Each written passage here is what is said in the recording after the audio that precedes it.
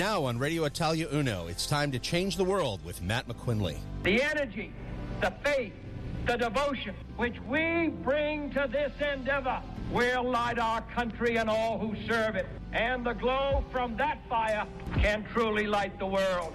We focus on changing the world for the better by taking personal responsibility, canceling cancel culture, discussing and listening to each other on topics like leadership, cultural trends, business, history, and more. Not because they are easy, but because they are hard. Right now on Radio Italia Uno, 87.6 FM.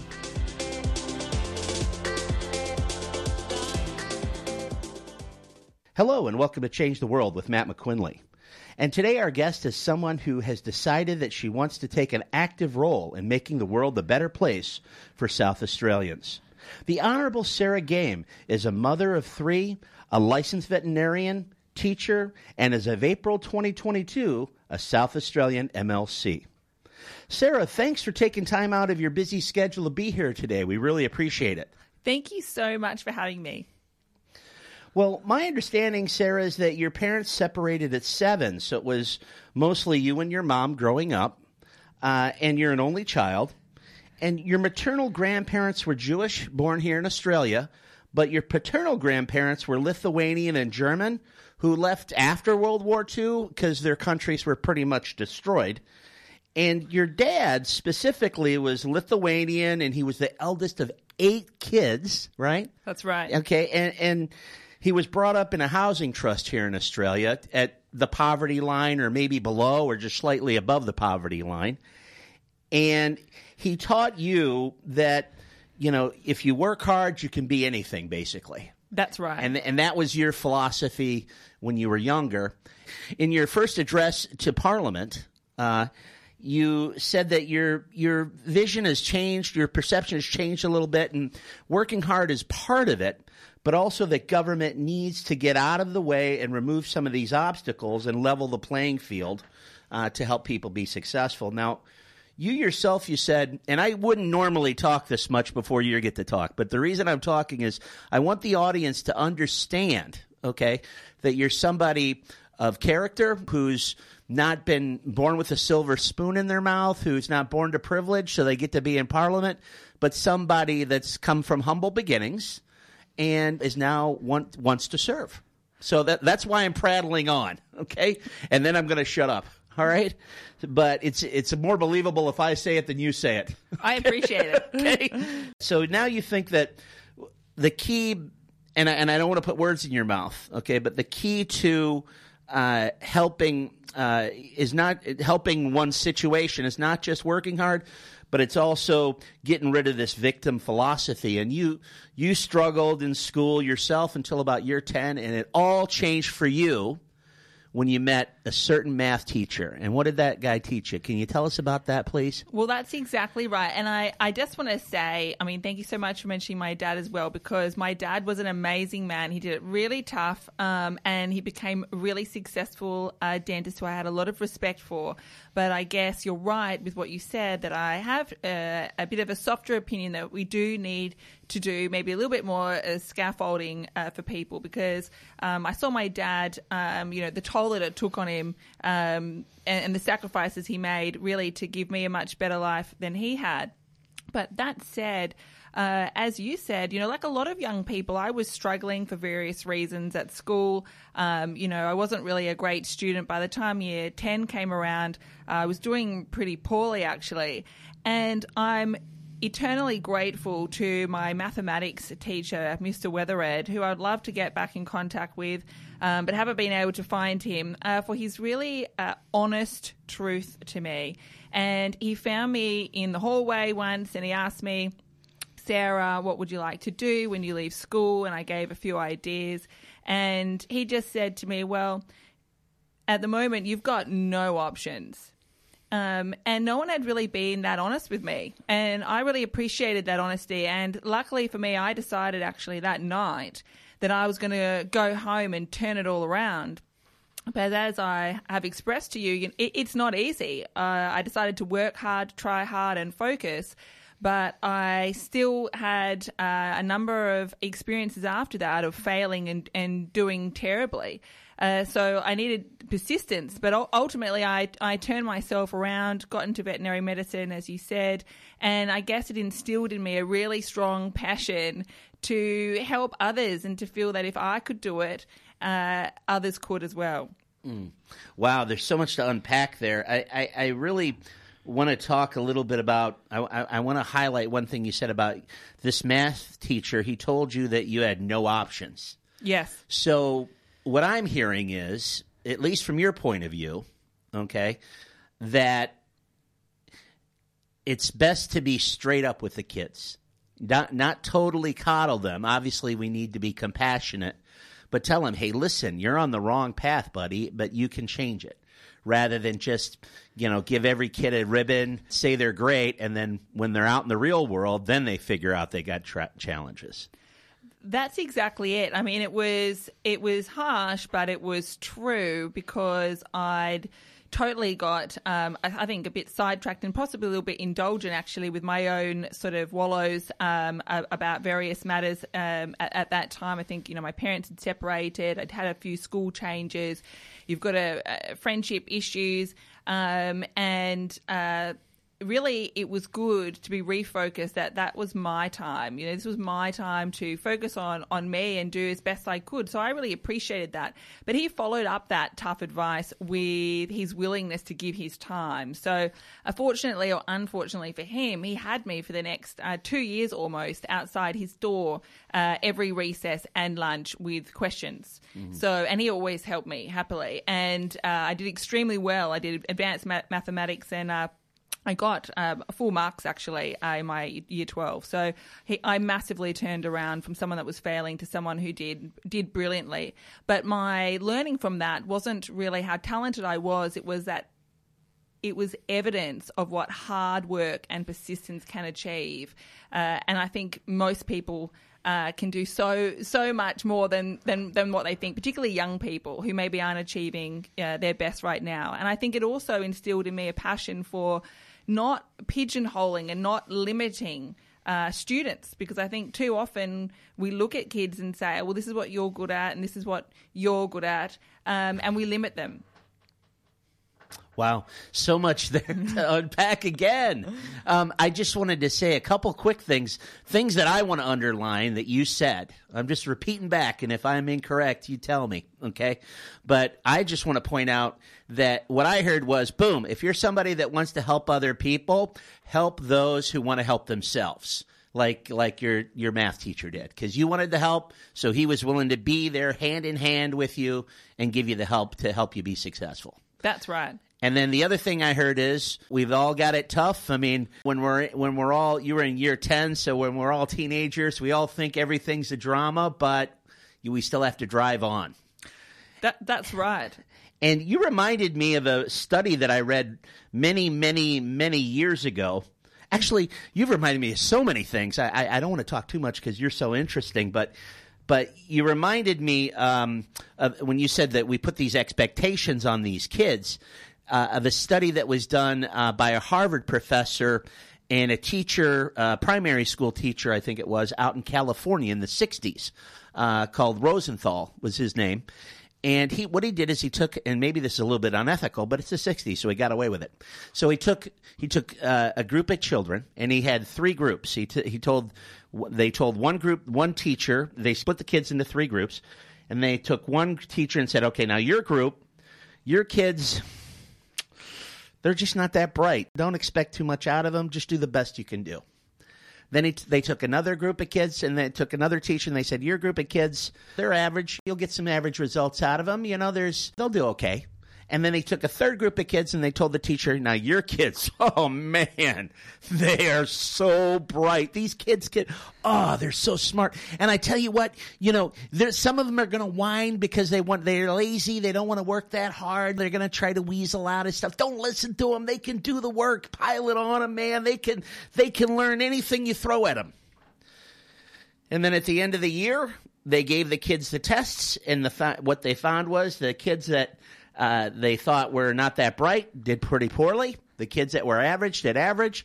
and the kids that were the teacher was told they were brilliant did brilliantly.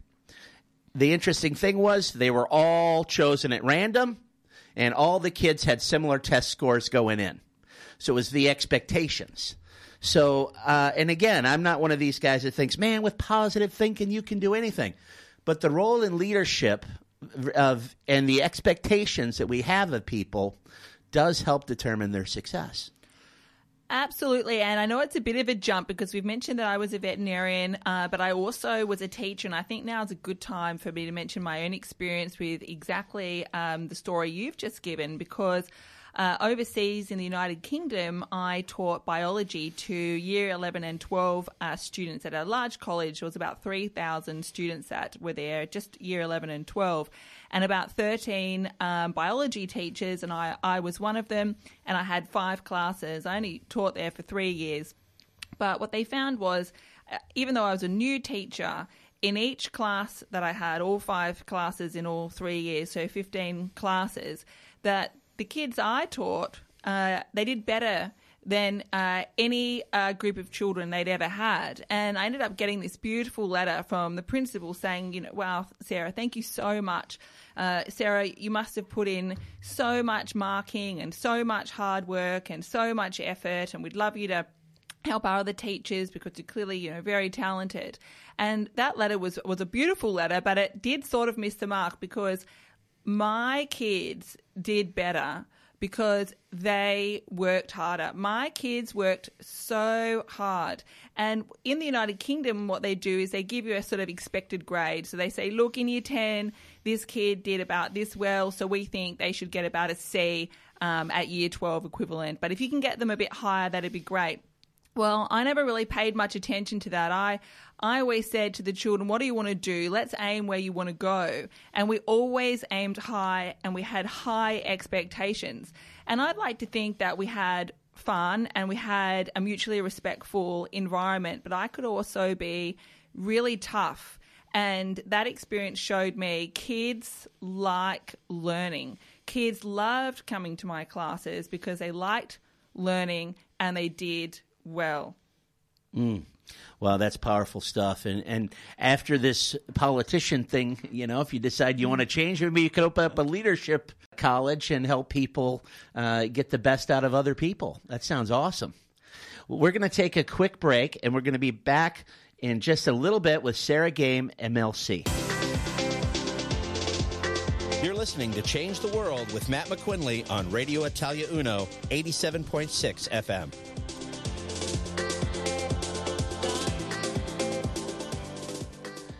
We're back with Sarah Game, MLC, and I just want to, in the last session, we talked a little bit about you as a young girl growing up and some of your instances and situations when you were a kid and in schooling, and then we jumped to you becoming a teacher.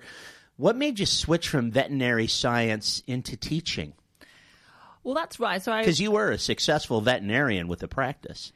That's right. I worked for a number of years as a veterinarian, but I think it was my own experience as a child with my mathematics teacher who'd inspired me to really work hard and turn my life around, that I just had this burning passion for children and young people, which is still there, and particularly, I guess, relating to children and young people that were like me, who were struggling and maybe underestimating themselves. And that burning passion took me to do a teaching qualification. It was only 9 months at the King's College in London. I actually got awarded there the Blackwell Prize for the most promising teacher because I just had such a love of it. And the first college I actually worked at, I think I mentioned to you previously, it got closed down, unfortunately, because I chose to go and work at a community college that was in a very, very poor socioeconomic area where I could really, I thought, make the biggest impact. Unfortunately, there it was too much of a struggle and they brought another principal in to try and turn it around, but it did end up getting closed down, although those students taught me a lot, actually, and interacting with them and getting to know them was a real highlight. But, to answer your question, it was about trying to make a difference the way my maths teacher had made a difference to me. Wow, that's awesome. That reminded me of a story that I read many, many years ago, and a movie that I saw even. But it's kind of like, and I used to say it's important to be a nudge, is what I used to tell my workers when I was had my own business. And it sounds like you were a nudge. So a nudge is somebody that just goes to the people that can help them and keeps nudging them, keeps bumping their elbow and going, hey, can you help me out? Hey, can you help me out? And I think that's key to success. I'm reminded, the story of Anne Sullivan and Helen Keller. Yes. Anne Sullivan, when she was in the poorhouse, she leaped in front of the guy that was inspecting the poorhouse and said, please, please take me to the Parkins School for the Blind. So she got educated. Yes. And it sounds to me that that's what you're advocating. Is that the case? That's right. And I was just going to add to that, that since I got this new political career, I met with a lovely man, actually, who was an ex-politician in his 90s now, and he asked to meet me when I got elected, I think out of curiosity, just to find out, who I was. And we were talking only for a few minutes, and he said to me, and he was the first person ever to say this, but I think possibly he was right. He said, Sarah, you know what your problem is? And I said, no. And he said, you're an idealist. He said, that's your problem. But it was really a beautiful thing to say. And I think it relates to exactly what we're talking about now, in the sense that I just genuinely believed with my whole heart and passion that with enough effort and passion from me and enough effort and passion from the students, they could do anything they wanted. And even if that wasn't quite right, it certainly led to them doing a lot better than with a different attitude. Wow. So the politician told you that was your problem. You were too idealistic. Okay. I don't think, I could be wrong, but I don't think that many statues are built to pessimists. And I don't think that pessimists as a group accomplish as much as people that look at it the other way. No, but maybe I'm wrong. It's been a real blessing, I think, my idealism. And yes, I think something I can't shake now. Okay. I want to move on to your life has been so, in some ways, inspirational because you remind me of Abraham Lincoln. He said once that about all the adversity he had, that I will prepare myself and someday my day will come. Or I might have misparaphrased that, but that's pretty close. And your father, who was this, I don't want to say tough guy, but big, strong Lithuanian, you can do it, just work hard, guy, ended up taking his own life relatively recently, which... In February, that's right. Yeah, which obviously was terrible. How do you handle that? Because, it's kind of like Ernest Hemingway. He spent his whole life writing these books about grace under pressure, and then he kills himself. I mean, yes. How did that affect you, affect your family? And yes. Well, I guess, two things that I do say have helped me. That firstly, I realized pretty much straight away, particularly with the nature. I mean, I was shocked. I really had no idea. Although he had been up and down for a little bit, I really had no idea that was going to happen at all. And so it was a huge shock. And so I think firstly I realized that something had happened to me in my life that would never, ever be okay. And although that sounds negative, I found it and still find it comforting because it really is never going to be okay, and therefore I don't have to get over it. I need to learn how to deal with it and manage it. It will always be with me, rather than something that I expect myself to just sort of move on from. But the second factor that has helped me, I guess, is perspective, because I also realize that many, many, many people have something that's happened to them in their life that will never ever be okay. And so I think perspective and being grateful have really assisted me to deal with that. But my dad, I mean, he was just amazing. He was such a resilient and fantastic person. As we mentioned earlier, he grew up in a really difficult home. Although his mother was a beautiful and loving person, they had no money, and his father was violent and a gambler and sold everything pretty much that they had. My dad, oldest of 8, and there were 5 boys, 5 and under, I believe. So it was a difficult life. He dropped out of school early, but he managed to go back to school and put himself through dental school, and he became a very successful dentist. He owned a number of practices here and also in Sydney. But it also meant he was just a really tough dad. But I think I say that positively because I really appreciate now that he taught me to be resilient, and he certainly had no time for this victim mentality or woe is me. I mean, my dad just had it so tough that he wasn't really interested in many of my own complaints growing up, which sounds harsh, but I think it was good for me, and it taught me perspective and getting on. So, look, it is difficult, and I still have times where I'm not okay, and that's okay. So, but my dad, in the end, I think he was 71, and he'd seen through a lot of life difficulties, and he was just he was worn out. Mm. Wow. So I think I'm sure that an experience like that makes you an empathetic leader, which, I mean, I hate to sound, I don't know if I sound flip or what. I'm not trying to, I swear to God. No. But I just, the silver lining is that the people that you're serving have an empathetic leader. Well, that's why I've spoken about it, because, to be honest, I've always been very private, actually, about difficulties. I guess I've never really had a platform either, but I've certainly not shared with friends and family events in the past, I guess, and really kept them to myself. But when this occurred to me, I think, one, I realised it was so enormous that if I didn't start sharing it, I might go under. And secondly, I just always am looking for meaning. And I just, there is an opportunity here to find some sort of meaning and to talk about it, because there is still stigma. I feel it myself when I do talk about it. People think, oh, goodness, why are you talking about suicide? That's a difficult topic. And I think families of members where there has been a suicide still do struggle with that stigma. So it is important to talk about it.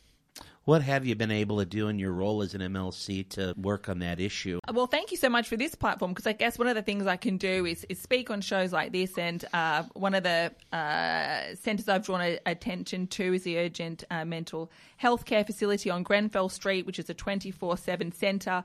What I really like about it is that you can just self-refer and walk straight in. So a lot of people don't realise that. They think when they're having a crisis that they need to go and see their GP and be referred off somewhere with a mental healthcare plan. But this centre on Grenfell Street, you can just walk straight in. You don't need any ID, you don't need any referral, and you'll be met with a clinician, but also somebody with lived experience, which I think is really important. But the other factor that I do talk about is I believe that a lot of what we can do to deal with the mental health crisis we have in society at the moment, it doesn't cost any money. I think remembering to be kind and inclusive goes a really long way. I think my father was lonely. I think a lot of older people are lonely. I mean, I've been lonely myself as a separated parent. You often feel a bit excluded, or you don't have your kids on certain festivities. And I think as a society, just remembering to reach out and include people is also really important. Wow, that's powerful stuff. We're going to be back in just a little bit with Sarah Game. She's going to talk about how she overcame and what it was like when her second child was actually born blind. We're back with Sarah Game. In the last session, we talked about your father passing away, but that's not where your adversity has ended. You've had a lot of more opportunities to build the character to prepare you for the role that you're in now. Your second daughter was born blind. I mean, just saying that out loud as a parent, my stomach's flip-flopping. I don't know how I could have handled that. Can you tell me a little bit about what that was like? Well, I certainly will, and I just want to point out that I was lucky because the nature of her blindness means that she, has recovered from that situation, but we didn't know that at the time.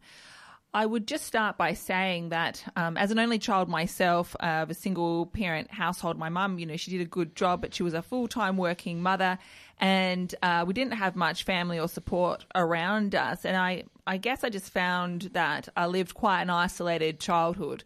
So when I had my first son, it was a real priority for me. I mean, I went on to have 2 more daughters, but it was a real priority for me that he didn't grow up isolated the way I was. And that's not to say that only children need to be isolated. It's just that my experience was isolating, and we didn't have a lot of other family or cousins around. And so it was a priority for me to try and give him some sibling support. And when my daughter, in fact, was born, I actually realized immediately something was wrong. I mean, as soon as she came out, I sort of looked at her, and I loved her and adored her instantly, but I thought to myself, something's not quite right. And actually the doctors told me at the time, no, she's fine. And, my husband at the time said, Sarah, this is ridiculous. Everything's okay. But by about 8 weeks, I really was confident something was wrong. And we took her to the best specialist in London. And I apologised for my concern and thought I was just an over-anxious mother, and I was waiting to be told that everything was really actually okay. And the paediatrician said to me, Sarah, she's not making eye contact the way that we would expect, and she's not opening her eyes the way that we would expect. And he referred me on to another specialist, and they did more tests. And again, I was waiting for him to just confirm that everything was fine. And he actually confirmed that she at the time was completely blind. She couldn't see light or dark or anything. And what I was in fact noticing was that absence of eye contact that I guess we enjoy so much when we're mothers. I mean, new babies don't always open their eyes and they don't always make eye contact, but you certainly do get some eye contact, whereas my daughter had by this time developed nystagmus, so her eyes were flicking because they couldn't focus. And we didn't know until a number of other months had passed and more tests were done, whether this would be something she stood any chance from recovering from, because there are there are a few areas that can cause this. It can be a brain damage or the optic nerve or the retina at the back of the eye.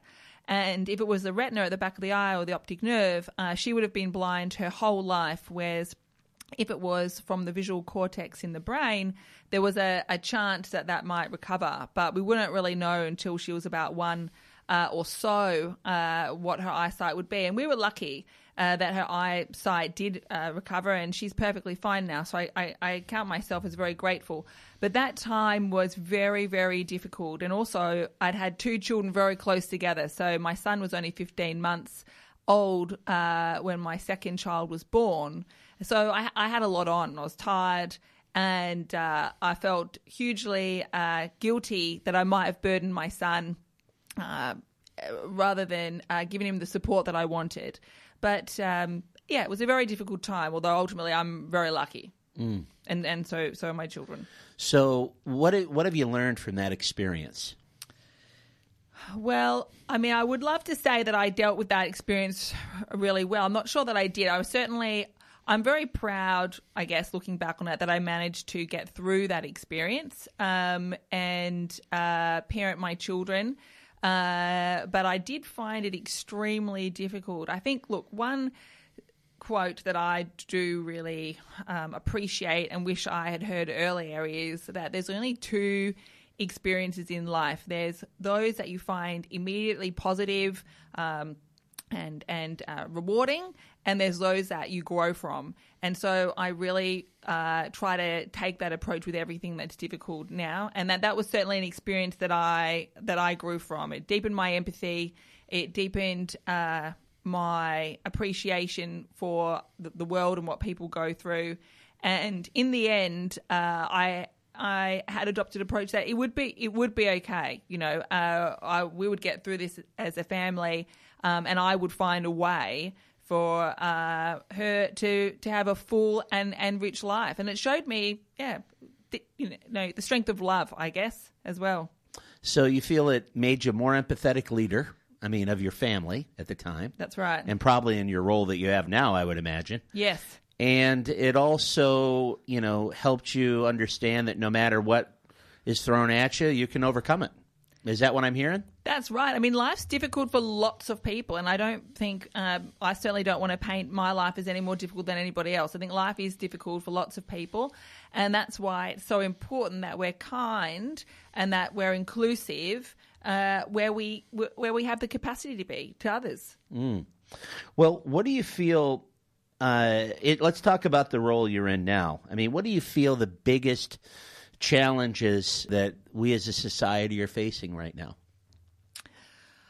Well, that's a very difficult question, but I would say one of my big passions, and certainly an area that we are facing that's hugely important now, would be mental health with young people. And I'm certainly very passionate about education and the role that education can play as a leveler for people, and seeing young people succeed. And we have spoken briefly about this before, that I would love to see young people taught more of a focus when we're talking about mental well-being for young people. I think we need to make sure, yes, it's very important to make people feel they can talk about their feelings and reach out, and that it's okay to be sad and so on, but it will always come down to what's next. You know, if something unfair has happened to you, what's next? If there's been a trauma in your life, okay, but what's next? And so I think teaching young people to be resilient, which I think a big part of that is being grateful, having perspective, contributing, learning about philanthropy and the importance of philanthropists. A lot of that safeguards us from feeling too depressed, or certainly it works for me. So your attitude, what you think we should be trying to instill in our children as parents, and maybe in even education, is it's okay to have the feeling, but what are you going to do about it? I think is that what you're saying? That's right. I think the two aspects I probably want to stress here are, one, having high expectations and really going for it. Let's not focus on where you're at now or the failure that you had, or let's just really go for it. Where do you want to be? And let's target there with our aspirations and with our teaching. And I think we need to have high expectations, particularly of our kids in these low socioeconomic areas where I think a lot of the time our expectations are low, and that is unsatisfactory, because we want to have the best in society, and we want to have our decision makers not full of people who've had privilege. We want to afford that to the best candidates, and I think that only happens with a level education playing field. But secondly, to do well at anything, you've got to have a reasonable level of emotional and mental well-being. And my understanding from going around and talking with schools and principals is that despite best efforts and a lot of money being thrown at it also for mental well-being in our young people are facing a crisis of anxiety and depression. And I think part of that answer is not being too inward-looking. We've got to be outward-looking and focused on how to live a meaningful life. Wow.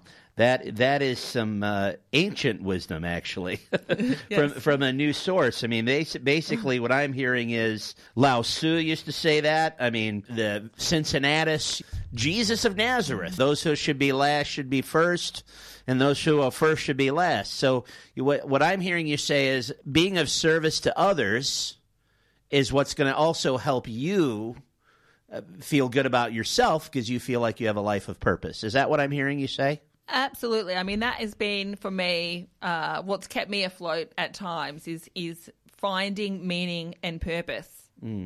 Well, it's hard to not feel happy if you know exactly why you're getting up in the morning.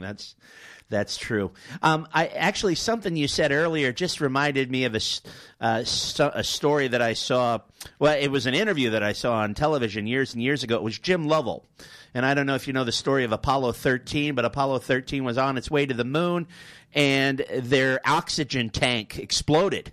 Okay, and all their air is going out, and they're in real trouble. I mean, they're close to a 250,000 miles from Earth. And the commander of the ship, of the spaceship, looks at it and goes, "Okay, well," he said his first reaction was, "Oh my God, why me? How did this happen? Oh, poor me. What am I going to do?" And he said exactly what you said. He said he did that for about a minute. He went, "Oh, how could this happen to me? How is this happening?" And he said, "Well," then I thought about it, and I said, "Well, it is me. It has happened. What's next?" And not everybody knows the story listening, but Apollo swung around the moon, came back, everybody landed safely, even though they had less than a 1% chance of success. So, that having that attitude, is key to success. And to have a leader like you say that and be promoting that makes me feel a lot better about our chances as society. So thank you. Well, I think that's my dad talking, and one of the values he instilled in me. I don't actually remember a lot of my childhood that well. I don't know if I remember it less well than others, but I do remember being a small child and walking through a car park very clearly with my father, and I was having a strop, about something. And I said to him, that's just really unfair. It's really, really unfair. And my dad said to me, life's unfair. Get used to it. And, he was just brilliant. And I didn't realize at the time that my dad just gave me so much. My mother did the exact same thing. I remember one time I was like 7 or 8 or something, and I said, and my mom didn't usually go off on me, but she lit me up. She said, do whatever. And I said, that's not fair. And my mom was like, what? When did I teach you life was fair? Life's never fair. Life's not fair. You get used to it. You make the best out of what you can. And that's so funny. Exactly. Yeah. And we appreciate this as adults. I'm so glad that I wasn't rewarded for overindulging myself. And yes. Well, we're going to be back in just a little bit with some other key insights from Sarah Game MLC. You're listening to Change the World with Matt McQuinley on Radio Italia Uno, 87.6 FM.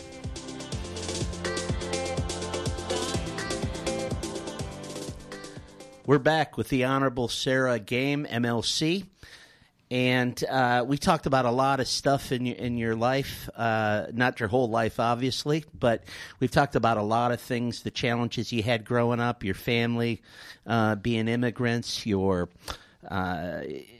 father taking his own life, your daughter being born blind, all these other obstacles that you've overcome that have helped you prepare for the moment you're in now, where you can be a servant leader.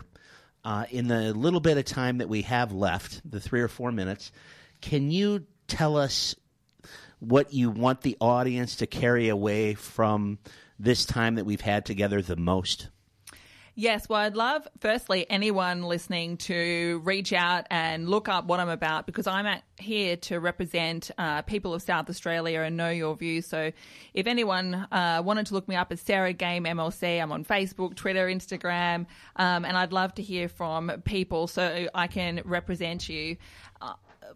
The carryaways for me are, let's not limit kids. I think high expectations, passionate teachers, instilling that confidence to really aim high and work hard in young people. And also just the fact that we can really all work together to make a much kinder society. I mean, I'm lucky. I've got a great job and lovely friends and beautiful children, and I still find myself, as a separated parent as well, I do find myself lonely, and I can only imagine how difficult it is for others, especially when they're going through a difficult time. So I think we can do so much by including others and being kind.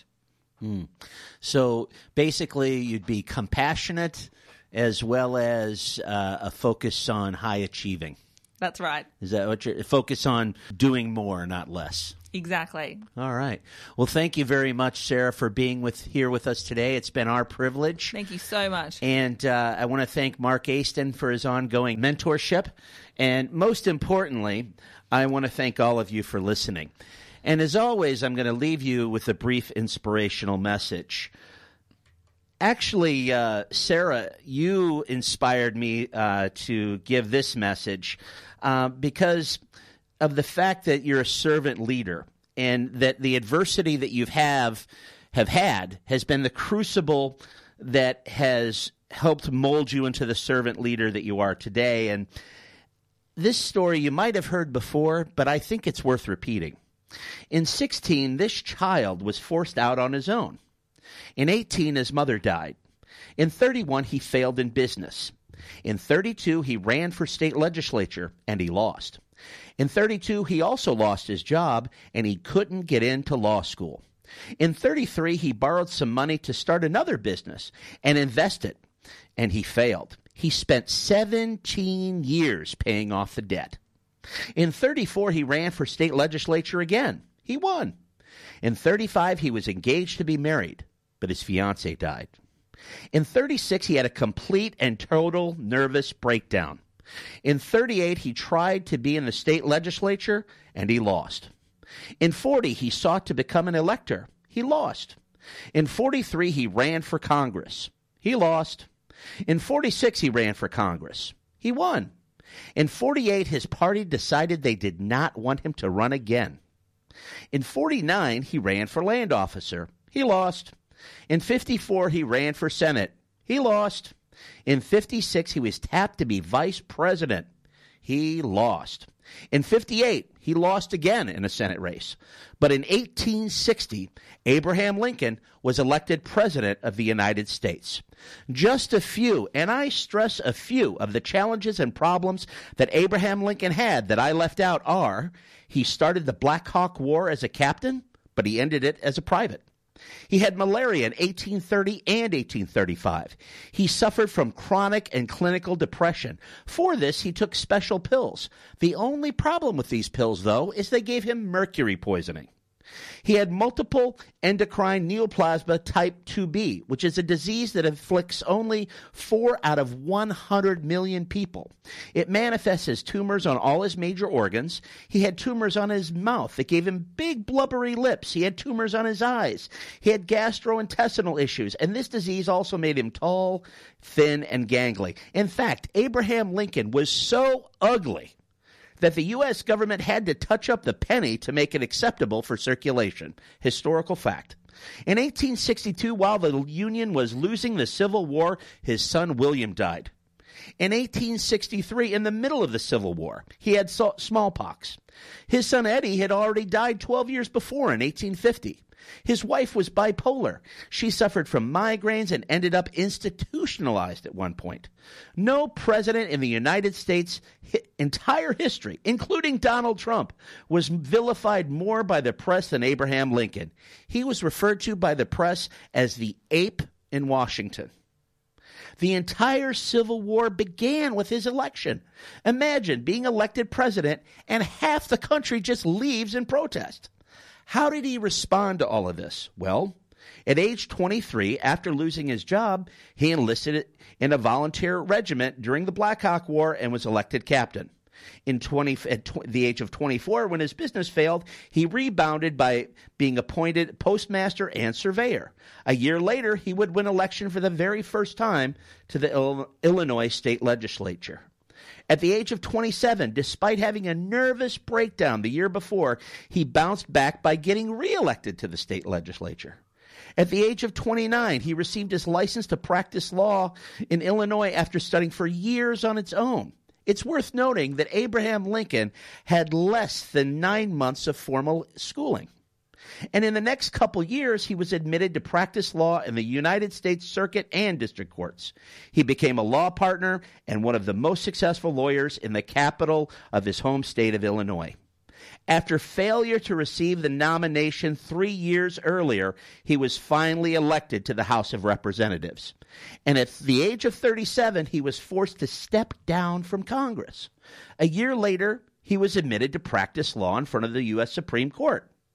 At the age of 45, although he was defeated for the nomination for Senate, he began to emerge as a leader in a new party, which was formed to abolish slavery, the Republican Party.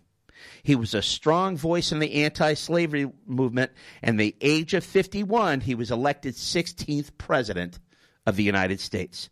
These experiences are what gave him the strength to hold the United States together, to free the slaves, and to give them the vote. Even though for the first 2 years of the Civil War, the United States was losing badly, even though many in the North wanted the war over and were happy to let the South go on their own way, even though very few Americans cared about freeing the slaves, and even though he would likely lose re-election by following this course, he stuck to the test. And remember, the greatest thing that he had to overcome was himself. He was manically depressive. His biggest obstacle was himself, his own mental health, his own physical health. As I have said, he kept the United States together, ended slavery, gave African Americans citizenship and the vote. What would the world be like today if he hadn't? If slavery didn't end in 1865 and the U.S. became two countries? Not only would millions have been kept in bondage, it probably would have meant apartheid would have continued longer in South Africa. What would have happened in World War I? Unlikely the U.S. could have helped much in Europe, as the Confederacy would have chosen one side, the U.S. the other. What would have happened in World War II? Well, the Confederate States of America would have had the same racial attitudes as Nazi Germany, and the war would have been fought in North America. There's no way the U.S. could have sent troops to Europe. What about the Cold War? Luckily, we'll never find out. Abraham Lincoln taught us many things, too many to talk about today. But one of them had to be that there are two kinds of people in the world. There are the kinds of people that suffer disappointments, discouragement, adversity, and dark, dark, dark times, and let themselves be beaten by them. And then there are the type of person who take these challenges, these disappointments, these failures, and learn from them, and use them to drive themselves toward success, to help others, and accomplish things that could possibly even change the world. My question for you is, as always, which one are you?